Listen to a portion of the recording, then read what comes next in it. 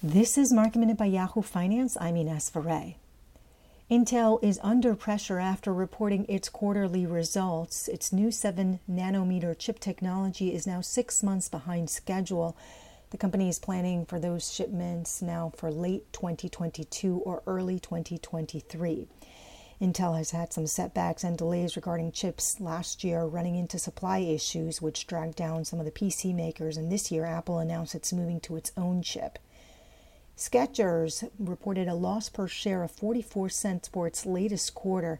Its sales declined 42%, but the company says it is seeing encouraging signs in China, which sales grew 11.5% in that region. Also seeing similar recovery trends extended in other markets like Australia, Germany, South Korea, and Taiwan.